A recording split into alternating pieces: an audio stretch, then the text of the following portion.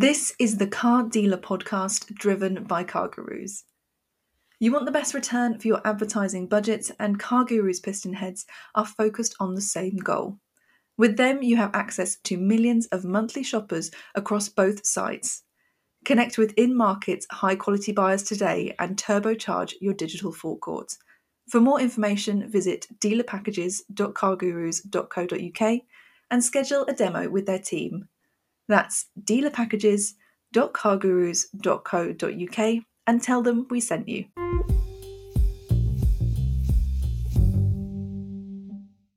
Welcome back to the Car Dealer Podcast. If you haven't listened before, we pick our favourite stories of the week and ask an industry guest to choose which were the best. I'm John Ray, and joining me, as ever, is luminous trouser enthusiast James Batchelor. Batch, how are you? I love the way these intros they get more over the top every single week, don't they? I don't know what you're talking about. No, I'm fine, thank you. I'm fine, thank you. I do feel as though the tables have been turned this week because I've very much been sitting here slaving away over the keyboard whilst you've been off on a car launch, haven't you? I have had a very nice time driving the Volkswagen ID Buzz around Denmark and Sweden. Are you actually allowed to talk about it? Is it embargoed? I'm allowed to say I've been there. I'm allowed to say, and I quote from the instructions here, I'm allowed to say what passers-by thought of the car. I'm not allowed to say what I thought of it. Right. Okay. What did passers-by think of the car? Well, there are a lot of people looking at it, but Yes. Unfortunately, I don't speak Danish or Swedish, so I'm unable to tell you. Okay. I think the reaction was positive. Okay, I can now understand why we don't send you on car launches, really, because your review so far has been pretty lukewarm, hasn't it, really? I just like to keep a kind of, a lukewarm existence, to be honest. Anyway, who have we got on the show today then, John? Yes, so our guest this week is Darren Martin, Head of Valuations at CAP HPI. Darren, lovely. Director of Valuations. Oh, sorry, Director of Valuations. It's very important. I get it wrong. Hello. How are things? Good, thank you. Yeah, very good. Not as excited a week as you've had by the sounds of it, but I'm okay. Well, yes, absolutely. Do you speak Danish or Swedish by any chance? No. Neither, no. What did you think of the Buzz, by the way? Well, this is it. I can only talk. It's driving impressions I can't talk about. It was very acceptable. There we go. That will keep VW happy until the 7th September when I can talk about it. I don't know whether you can answer this question, but we have waited a very, very, very long time for this vehicle. I mean, I even remember there was a concept out about 20 years ago. It wasn't electric, obviously, but there was, I think it was called the VW Microbus or something. So we've wasted a very long time for this, and not wanting to give too much away, but would you say the wait has been worth it? I don't know if I'm even allowed to say that, to be honest. It's very specific. I will say it looks quite good. I think it looks, there was some discussion about whether it was going to look anything like the concept, and I think it sort of does in the flesh. That's all I can say for now, lest I incur the wrath of Volkswagen's very litigious legal team. Yes. So going back to more important matters, because we're going to try and keep this under an hour for a change, this particular episode. Darren, we couldn't have you on without talking about used car prices, which of course we hardly ever do.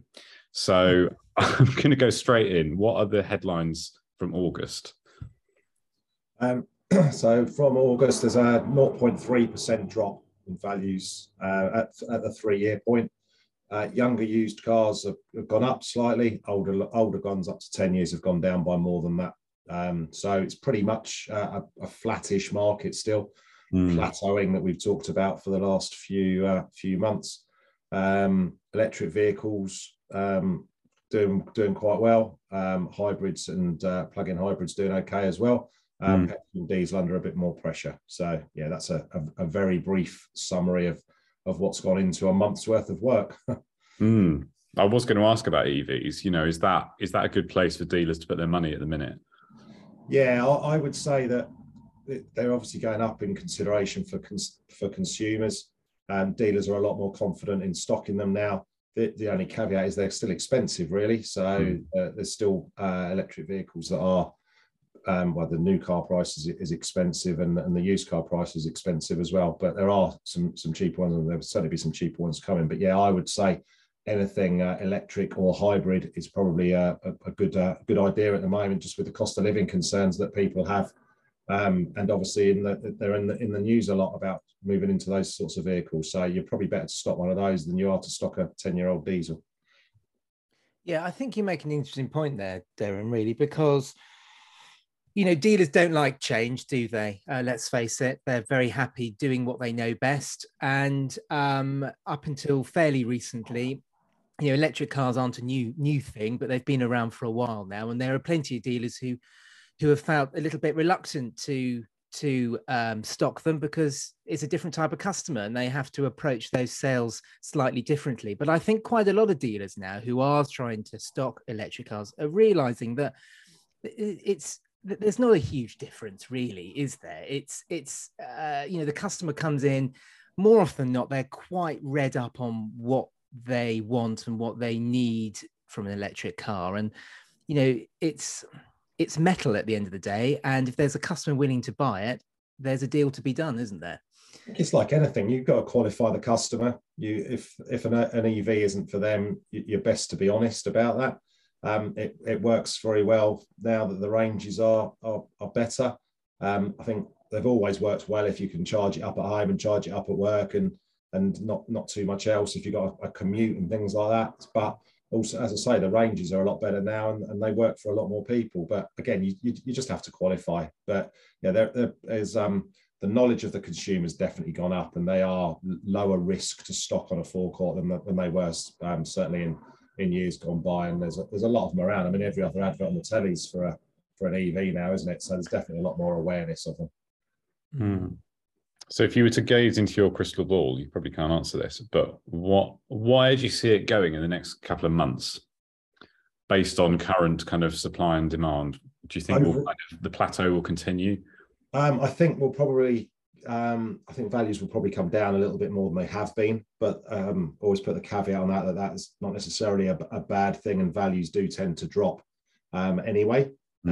Cars depreciate, cars deflate in value as they get older in their life cycle, those sorts of things. So I think you're going to get a situation where volumes are going to go up in September, obviously with it being a new plate, although that's not quite as important as it used to be.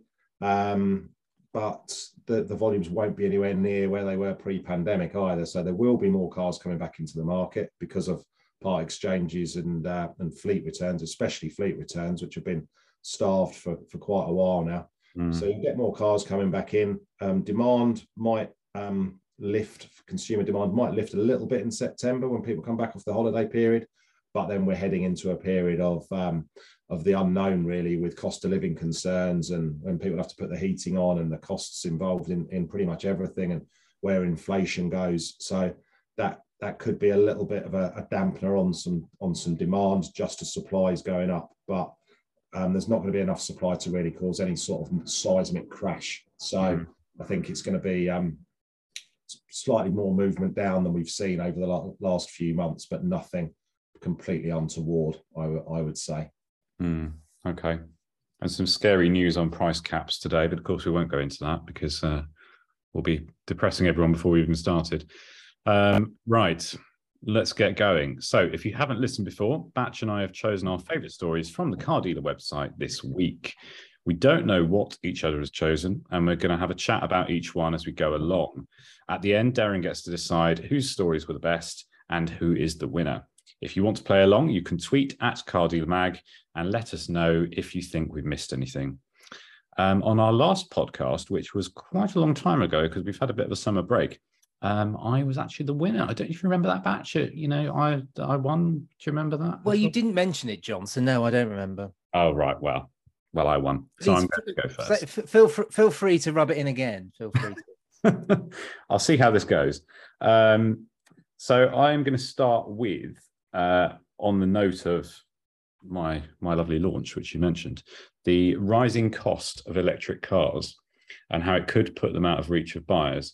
This is a story my colleague Ted Welford wrote yesterday, and I believe it's sort of press release from electrifying.com, which of course specializes in electric cars.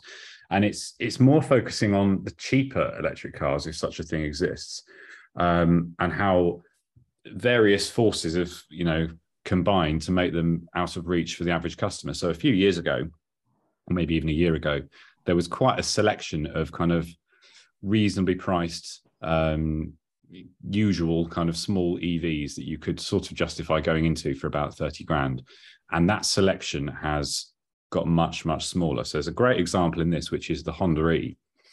The Honda E a few years ago, I believe it was about 28 grand. It was quite expensive for what it was, but it was reasonably priced.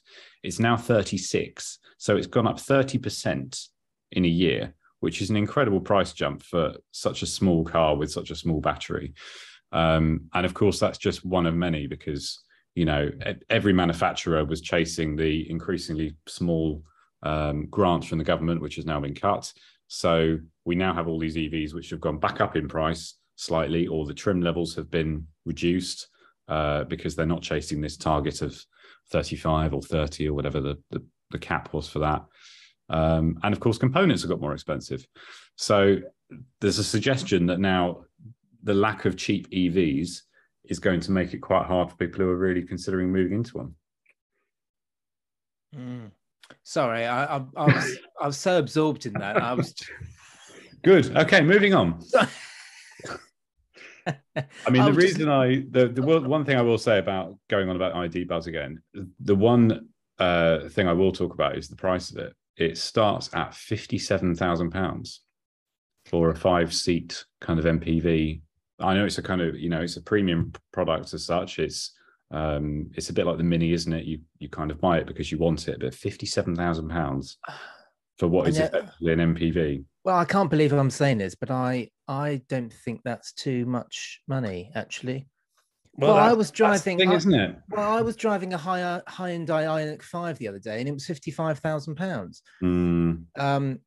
An EV, a decent Kia EV6 is 50 grand. And I think this is the thing, isn't it? I think we motoring journalists, we have very strong views on where cars should be priced. And arguably, for some reason in my head, I still think of a Porsche 911 as a 70 grand car. It's not. It starts at 100, But I think it's only we journalists who think of these things. Like I don't think customers I think customers, if they want something and they can make the monthly payments work out, I don't think people, the sticker price, as the Americans would say, is quite so important these days. I mean, do you believe the same, Darren? Or am I talking rubbish as per usual? Obviously, monthly payments are more of a thing than they were years ago. I think some of them are expensive, but I think that the one thing really is that there are new incumbents coming in on EVs, certainly on the from China, and they will be producing cars that are starting with a 2. So I think although cars have gone up in price, there's definitely some new ones coming in, and it's going to stir things up. We've had years of the usual players in the market, and then you've got brands like Kia and Hyundai who have really upped the stakes that and have become more sort of mainstream from where they were. So I think it's easier for brands to come into the UK now, especially with EVs predominant. So I think you'll get some cheaper brands coming in over the coming years that will definitely stir things up, and the public will definitely choose vehicles like that rather than the historical Fords and Vauxhalls that they're used to. So I don't think it might be an issue in the short term, but I think longer term it won't be. Well, we definitely have seen that. I mean, you're absolutely right about Hyundai and Kia, and but of course their prices have gone up now. So a really well-spec'd Kia is knocking on the door of BMW money these days. So I think there is a real opportunity for some Chinese brands to come in. I saw in the news this week, BYD, I think it's called Build Your Dreams. I think that's what it stands for, something cringy like that. But apparently, and I'm trying to find out who, and if anybody's listening to this would like to tell me, I'd be very grateful. But apparently BYD have already they've spoken to a dealer partner and they plan to launch in the UK by the end of the year. And if they do that, that would be, I think, unprecedented in terms of getting products into the UK market so quickly. But of course, you know, there's MG this week. They're launching the MG4 to the press. It does seem like that's a very competitive car, better than a VW ID3 from all accounts. I haven't driven it yet, and yet it costs 10 grand. It's 10 grand less. So I think, and I've said this before on the podcast, I think with electric cars coming, it's a great leveler in terms of, you know, the historic brands where we've all placed them in a hierarchy. I think with electric coming along, that hierarchy it was less important now. And I think people are primarily buying cars on price, and they're buying cars on range, aren't they? Less so about the badge on the nose. That's a very general point, but I think it's one to look out for. I think BYD, I think you're right. They are. I mean, they're going to expand next year. They're going to have reasonably priced cars, and they're definitely coming. So, and I believe they're looking for dealer groups with EV experience as well. So whoever's signed up will not just, they'll know what they're doing. So, I think it's So I don't think, as I say, I don't think it's an issue, and I think there will be some great new cars in the market as well. Yeah. Shall I move things on? Please do.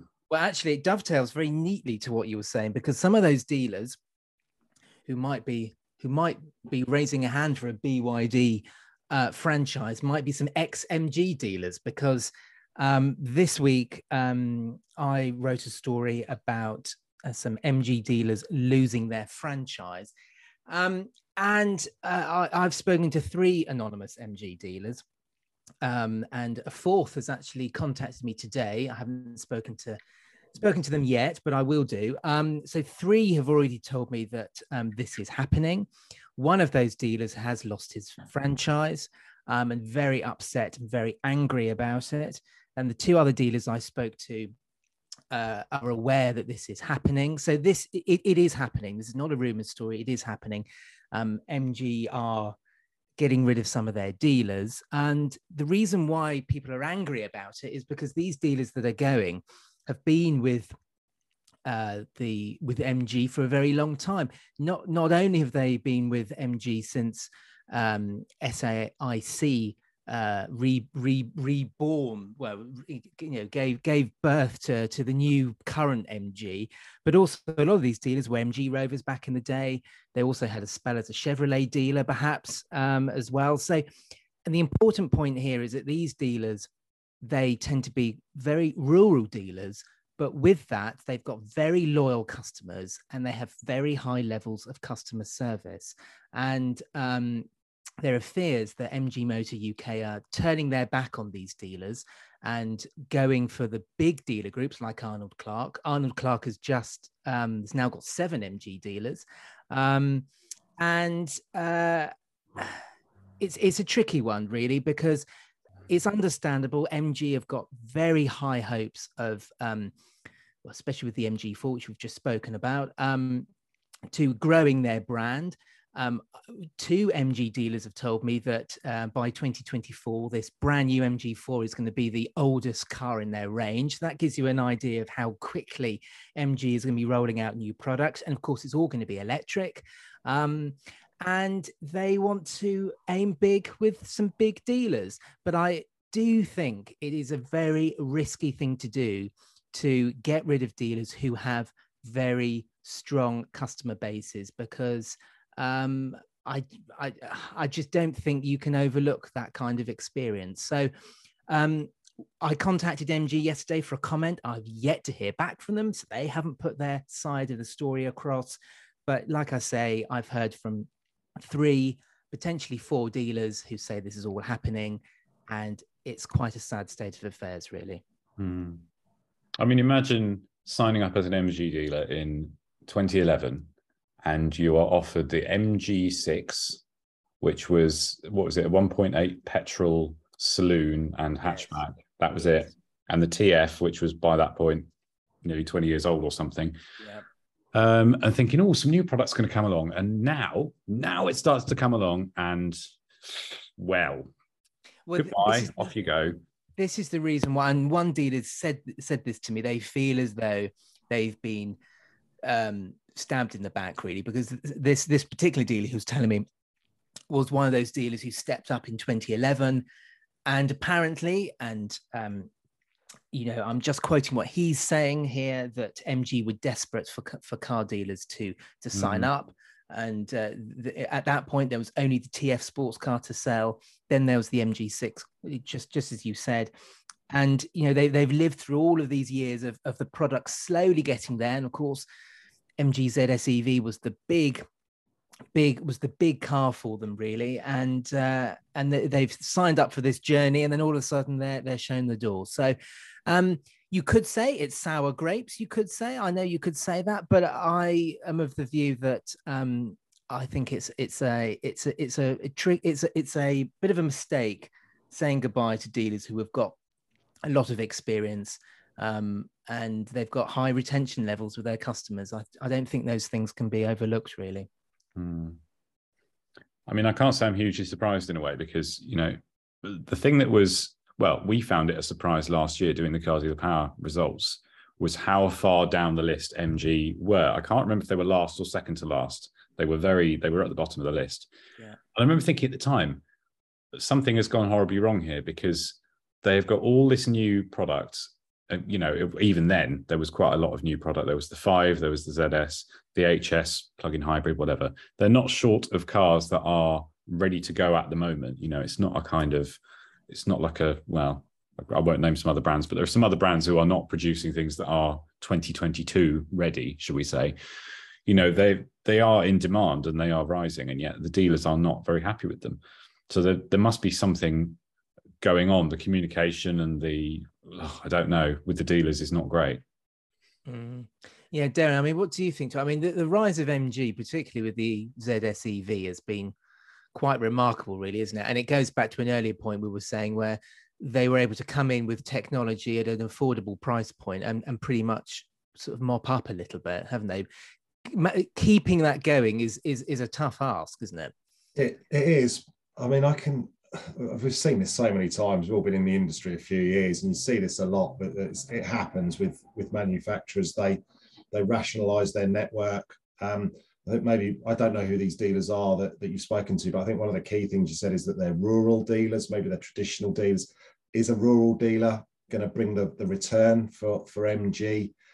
Is rural the right place for an EV retailer? I think there's all things like that you've got to throw in, and you have to kind of, it's all very good sort of saying, oh, it's terrible, they were loyal and things like that, but it's business at the end of the day. And I'm sure the decision that MG have made, and if they're going with brands, I mean, you can't go wrong with Arnold Clark, can you, and things like that. So I feel sorry for them, but I guess there's a business decision that's been made by MG, and loyalty and that type of thing doesn't necessarily come into it when you've got to make business decisions about the future. So yeah, that's probably my view on it, really. On the other hand, you've also got to be very confident that your future products are going to be impressive and they are going to deliver the returns which the big dealer groups are expecting, because of course the dealers, the smaller dealers who have been there since the beginning, might be a little bit more accepting of the fact if some of the future product is a bit more expensive,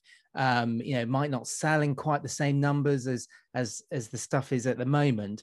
They may be a little bit more tolerant of that, whereas the big dealers such as Arnold Clark, if MG is not delivering the numbers, I don't think they'll think twice about passing ways with MG. So, but it's like you say, it happens all the time, doesn't it? This is nothing new.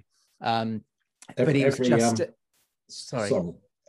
Every MG dealer, every dealer that we've spoken to that's recently taken on MG is delighted with the franchise. Yes. They are doing really well with it. And the inquiries are really high. It's a growing brand again, and I think they'll do really well. And I think the dealers that take it on will do really well.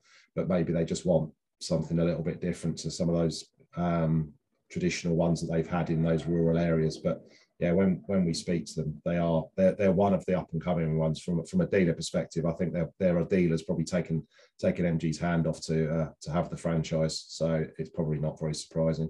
Yeah. Right. Do you want to move things on then, John? I will. That was a very nice, balanced discussion. I enjoyed that. It was, wasn't it? I Well enjoyed done, that. We should try and aim for that every single week, really. Right. I will move on to some good news for car supply in general. Renault and Stellantis have confirmed that they've returned to normal output at their plants. This is in France anyway, which should ease a few fears about new car production. So, I mean, they haven't said it's 100% back to normal, but they have said that last year they were at reduced capacity. They're now back up to normal levels, is the quote in this, having been on that typical kind of European French holiday for the last 2 months where the factories have shut.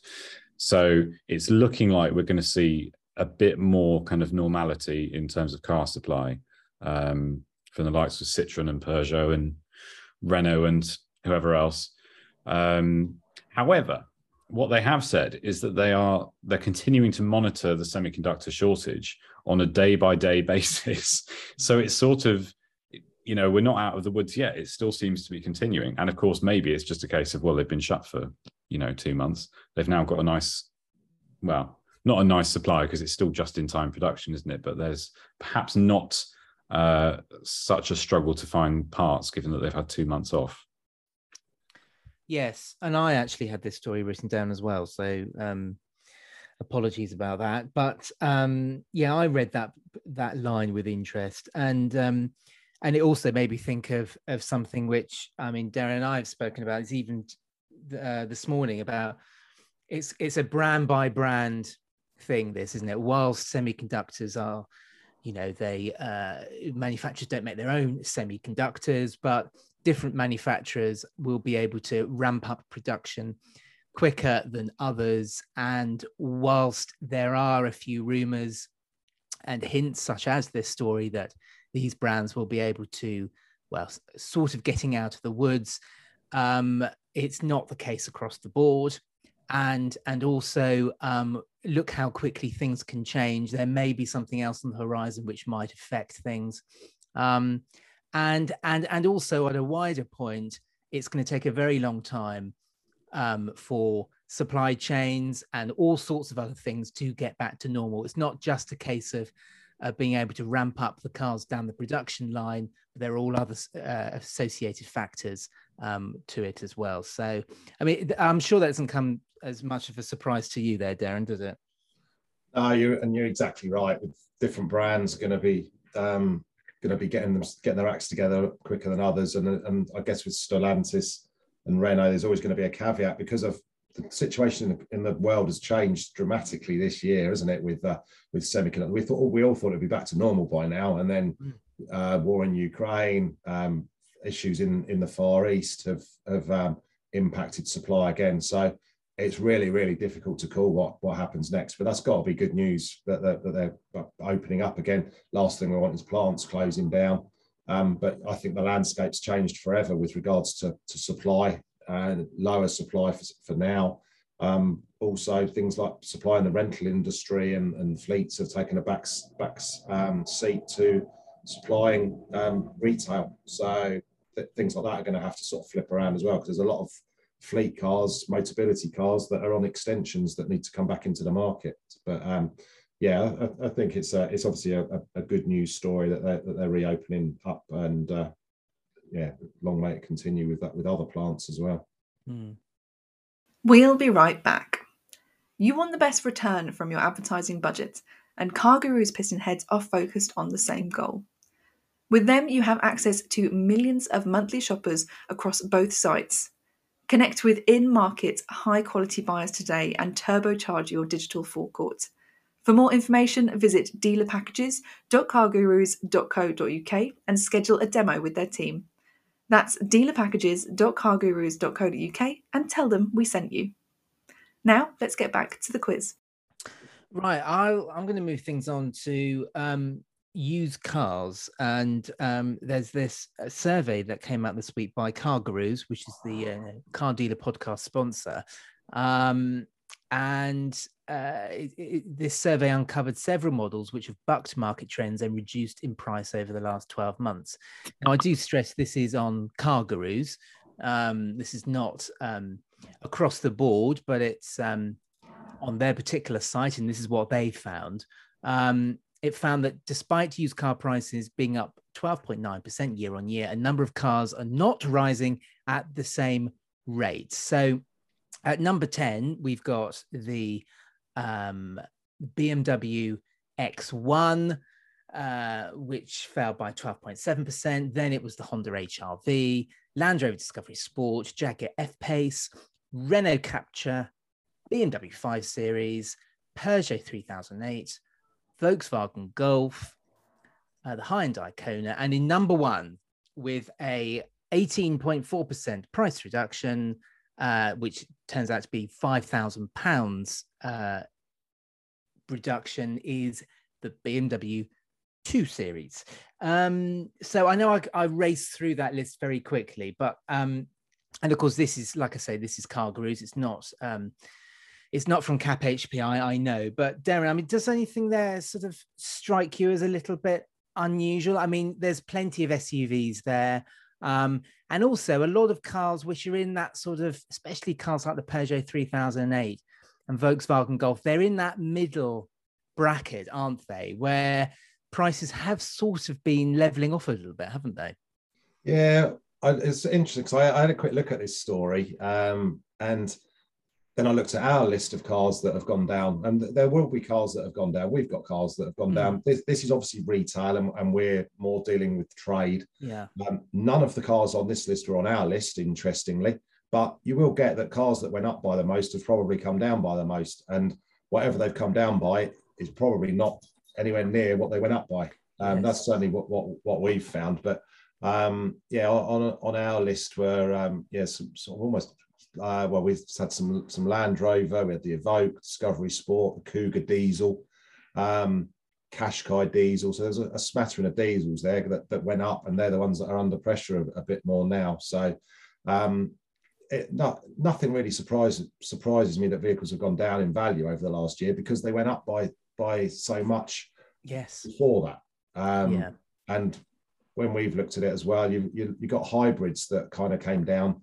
Have gone up by the most, but they went down by the most previously. So you do get a little bit of what goes up comes down, but not to the same degree at the moment. So yeah, it's interesting. I'm sure if CarGurus run those figures again in 2 or 3 months, you might get a different set of vehicles as well, with ones that are dropping more as you head into this sort of period. So it's an interesting list, but it does tend to happen that cars go down in value, and especially when they went up by so much.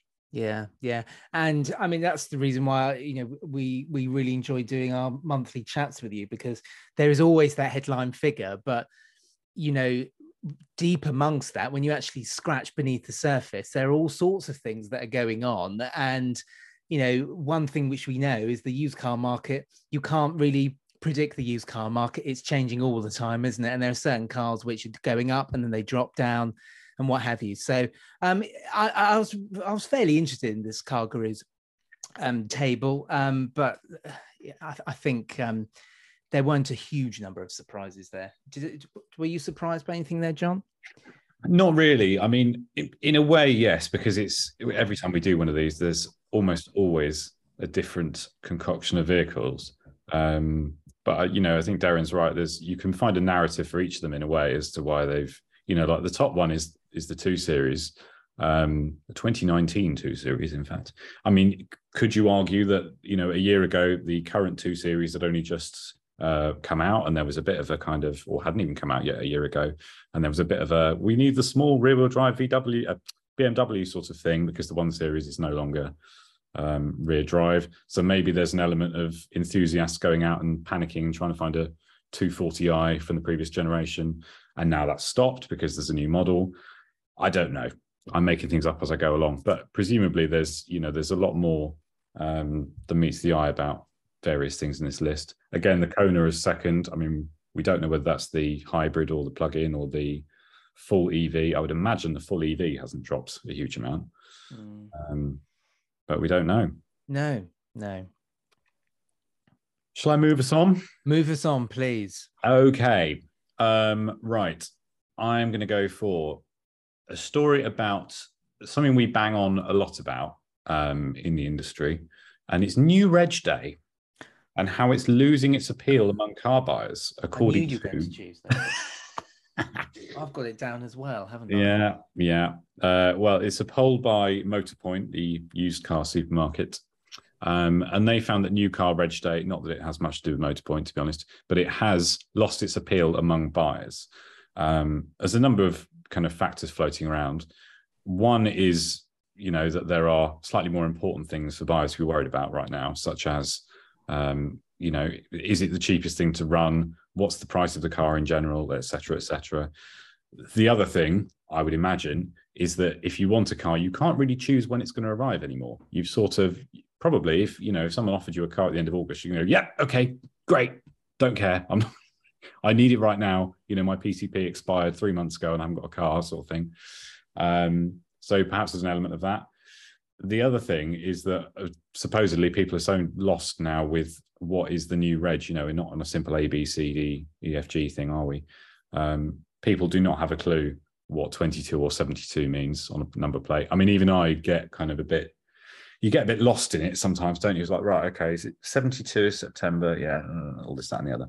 So, on that point, because I've got this story as well. That was one of the elements of this story that raised my eyebrows, because, I mean, this system's been around for over 20 years now, and surely people are aware of you have the year, and then it's followed by a 52, a 62, or a 72.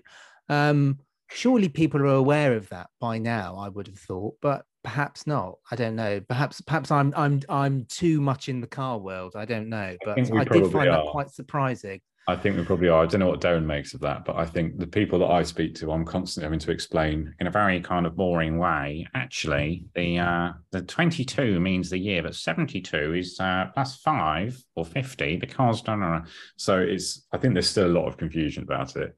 Because people don't really care, probably is the answer. Darren, this has just come to my head here, and because it's just come into my head, I haven't really thought it through properly. So apologies in advance. But with the way things are going, where we're not sure when, if you buy a new car, when it's going to arrive, and if you believe this survey that people aren't so interested about the digits on their number plate. Do you think we could go back to the days of just having one new plate change every single year? Or do you think this two-plated system, which has been around for a long, long time now, is going to be the way the car industry continues? I don't think we'll go back to one. It caused so much pressure, didn't it, on August? It was massive, and there was such a big uptick for August compared to everything else that I can't see us going back to one. I think the fact that there are two and maybe they're not as important has probably had the desired effect, but maybe it's 20 years on because it's smooth things over, and maybe it will smooth things over even more now. I think you're completely right though, John. When you like 72, when someone said the 72 plate, I had to sort of think twice about it. It's not a massive thing, is it? Really, it doesn't feel. You're not going to be driving on and go, oh look, there's a 72 plate there. I think it doesn't have as much as an impact as it used to have. And I think if you ask, I think you both made a valid point. We're too close to it as well, because we do kind of know what it is. I bet if you want it to be very dull and boring this weekend and asked people who aren't in the industry what plate is coming on the 1st of September, you won't get many that knew the answer to that. True. So I think it's definitely less of an impact. And also the shortages mean, I want that car, like you say, if I can get it in August, I'll have it in August because I've been waiting 6 months for it. I'm not going to wait any longer. So, yeah. Is there still a difference in terms of valuations if a car was a 22 versus a 72, even if it was, a week apart? Is there a difference there is still a difference in valuation? There is still a difference. Sorry, I was nodding there, which doesn't work very well on a podcast, does it? There is a difference, and there's also a difference between a December and a January still. So, which obviously you can't see any difference there at all on the vehicle. There is a difference, but I'll caveat with saying in the used car world, I think it's less than it used to be. And certainly over my time at CAP, we've flattened how much uplift you get for a new plate in September and March. So it's not as much. It used to be maybe 5%. Now it's maybe 2%, something like that. That's very, very general. based on the on what vehicles are, because it can differ. But you'll get a little bit for the year, and you'll get more for the plate, but not as much as it used to be by any means. Interesting. I think there was one thing. It was the final paragraph in that story which said, it seems like long lead times and the fact that new cars can depreciate in value when driven off the forecourt is impacting on the allure of the new car and driving buyers towards the nearly new market where cars can be driven away the same day. I think that is true, but I think you do have to caveat this, that this has come from Motorpoint, whose stock in trade is nearly new cars. So playing devil's advocate here, but I do agree. And I think the allure of the new plate has probably diminished. And yes, I do agree with you too that possibly people do get a bit confused between 22 and 72. But I think it's a bit more of a general point saying people aren't quite so interested in getting a brand new car these days. I still think there is. And I think it's watering down the point that people aren't interested in buying new cars anymore. I do think they are.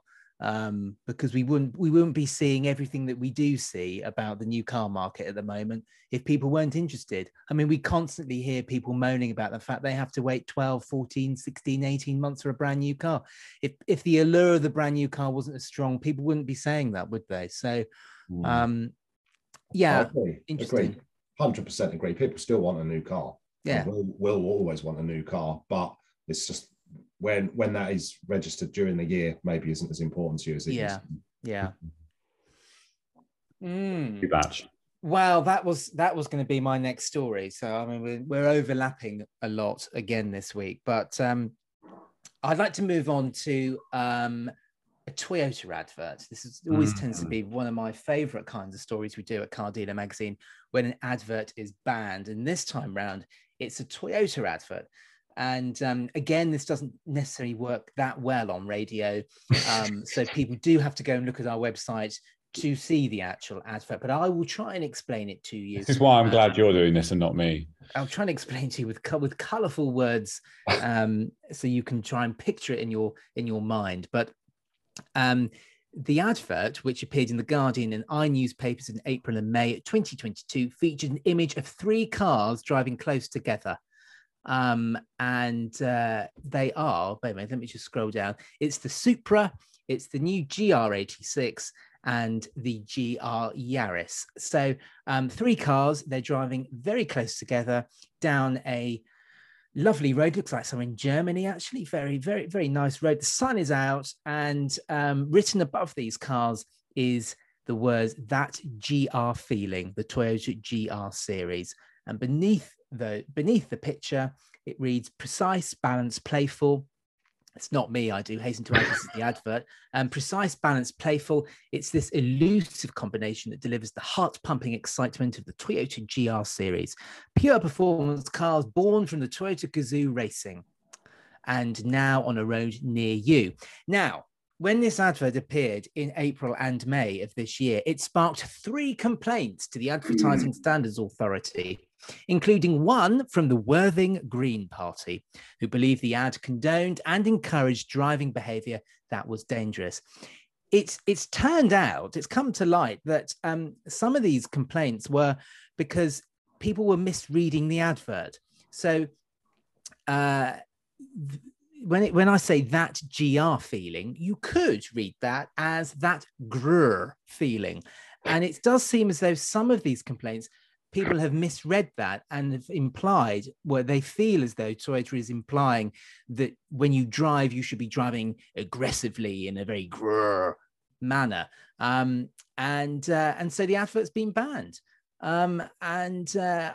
So this is a question to both of you here. Is this another example of the world has gone mad, or is this actually a failure in manufacturer messaging here, and nobody in the agency or indeed the manufacturer realized that you could read this, the letters GR, which of course stand for Gazoo Racing, as grr? So I don't know where, well, both of you may be sitting on the fence on this, but I was just wondering what you two thought about that. John, what did you think? I would imagine my opinion on this is going to be largely the same as yours. I think I can't even hold it against the Worthing Green Party for putting in a complaint. I think, fair play to them. They will put in a complaint if there's 3 sports cars on a page in the Guardian or wherever. To me, it is the ASA, isn't it? Yeah, the ASA's strange judgment on this. I mean, this is like the blandest advert you could possibly imagine, short of them being parked in a supermarket car park. There's nothing going on there, just driving down a road, probably at 20 miles an hour. I think it's insane, really. That's my take on it. But the ASA is going to be the ASA. That seems to be what happens. Just occasionally they make a very strange judgment about something. I'm not going to sit on the fence here. I think it's absolutely ridiculous that they've had that. It's the first time I've seen the story, but it looks fine to me. I'm not sure how big the Worthing Green Party is, but they've obviously got their view, and everyone's within their rights to complain. But I think grrr has got more R's than one. It does. Yeah. So, I think that's ridiculous banning that. And I'm sure we could find others that you could probably question more and ban than that one. So it's a bit of a strange one for me. This is the awkward situation that car manufacturers find themselves in now, where it was a few years ago, wasn't it? The ASA really ramped up their definition of what you could and couldn't have in a car advert, effectively. So there was no excessive speed. You couldn't display anything that implied speeding, even if it was on a racetrack or similar. I don't think there was no kind of anything with dust clouds behind the car that would imply, burning tires or whatever. Nope, that's all gone out. So we're now at the point where is it just going to be a photo of a car parked somewhere in a bland setting? That's all you're going to have. That's all you'll be allowed. And are adverts in general treated with this level of scrutiny, or is it just car adverts? Is there someone at the ASA has a bit of a bee in their bonnet about car ads? I don't know. It's so strange. I don't understand. Well, I think the irony with all of this is you could say it's a huge storm in a teacup, because 2 of those cars in that advert you can't buy. Yes. The GR86 sports car is completely sold out, and the GR Yaris, again, they're not making any more of them. It's only the Supra that you can actually go and buy. So obviously Toyota feel as though they had to present these 3 cars to advertise their GR racing department, but it seems as though the Worthing Green Party doesn't like it. So have that, Toyota. Stick that in your pipe and smoke it. It's three complaints. Does that really mean that something gets banned because of 3 complaints? Is that the level now that you have to?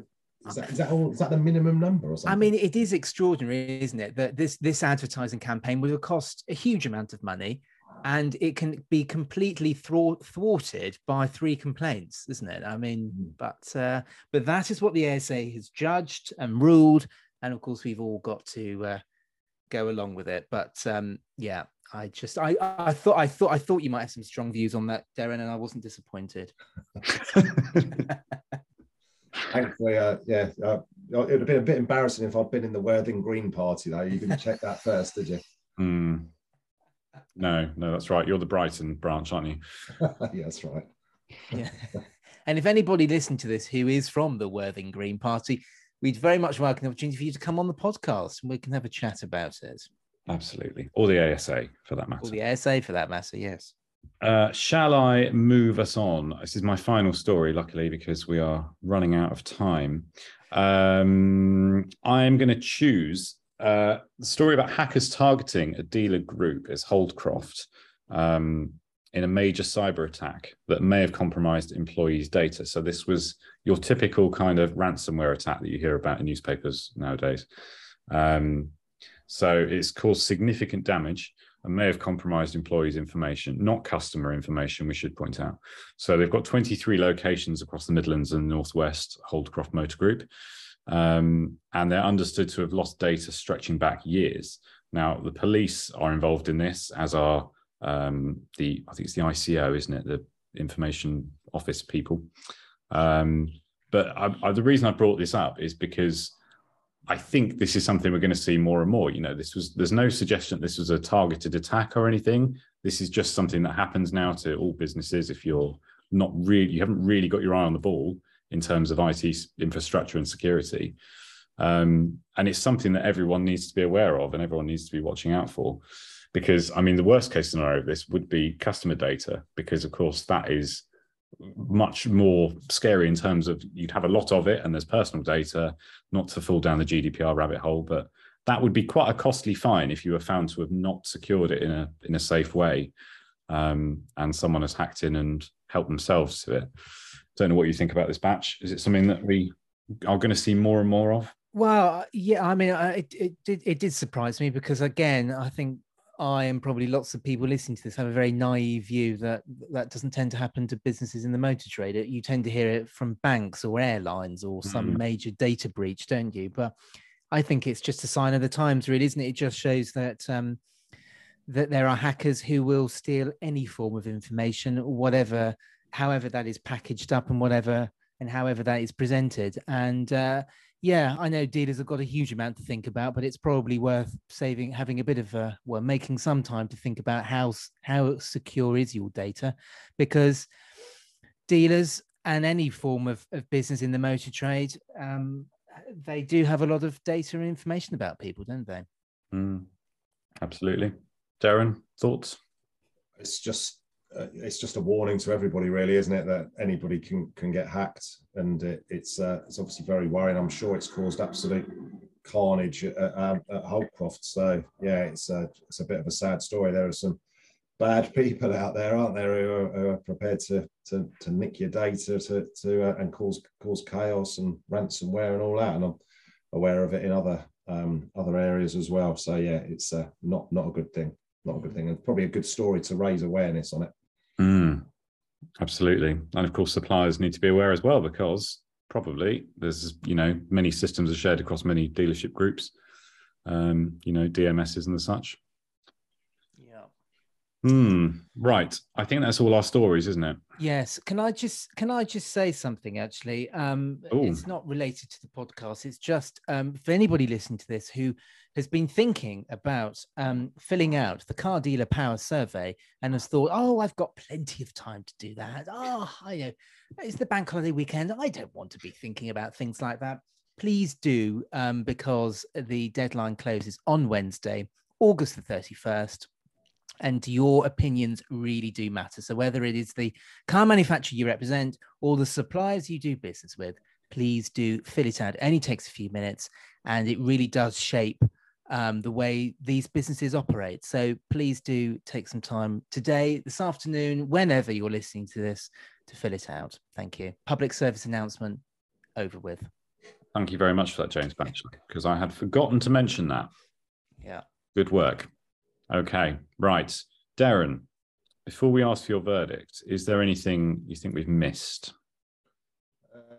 I had written down here, MG dealer network that you got, used cars gone down, which was the story from this morning, which you didn't mention, but also the used cars that have gone down over the last year as well. Got that. New plate, not important, I had written down as well. The only one you didn't mention was Lookers with the H1 results. Maybe I'm a bit biased, a good customer of ours, and when we speak to them, but I thought that was obviously a good news story as well, that they've had a good half year and a positive outlook for the future. So those were the ones that I picked. Yes, because there was a lot of, it's nice to see Lookers it's nice to see a positive news story about Lookers rather than yeah. I think, John, I think you're being very polite there. I think Darren's basically shown us up there that we haven't done our job properly, and we haven't reported on one of the biggest stories of the week. So thanks very much, Darren. Lovely to have you on. Sorry about that. But it's fine, because I talked about the increasing price on a Honda E, so that's very relevant. Absolutely. Okay, I'm going to have to ask you, who do you think is the winner? Oh, it's very difficult, as always. I think, John, I'm going to go with you, because I like the new Reg story. You've obviously done a bit of a thing about raising awareness for cyber attacks, and also the Stellantis Renault was a good news story as well, if their plants are back to normal. So sorry, James, I've gone with John this month. No, it's fine. Don't worry. I won't hold it against you. That didn't sound like it. Oh. Well, thank you very much, Darren. I'm sure Batch won't be hideously late for your next Car Dealer Live interview or anything. He'll take it with grace and excellent decorum. So all that's left for me to say is thank you, Darren, for judging today. Thank you very much for judging today. It's been great to have you on. No, pleasure. Excellent. I hope you'll come back. Thank you as well to Batch for competing. Well, trying to compete, obviously. And thank you all for listening. We'll be back next week with another episode. So make sure you're subscribed so you can be notified when that episode goes live. If you're listening on Spotify, don't forget you can swipe up now and vote on who you think won. If you want to check out the stories we mentioned today, you can click the links in the show notes below or head to cardealermagazine.co.uk where you'll find those and much more news besides. And of course, don't forget to vote in Car Dealer Power 2022 before the deadline of next Wednesday. It's very important. Do that. Thanks again. And until next time, goodbye.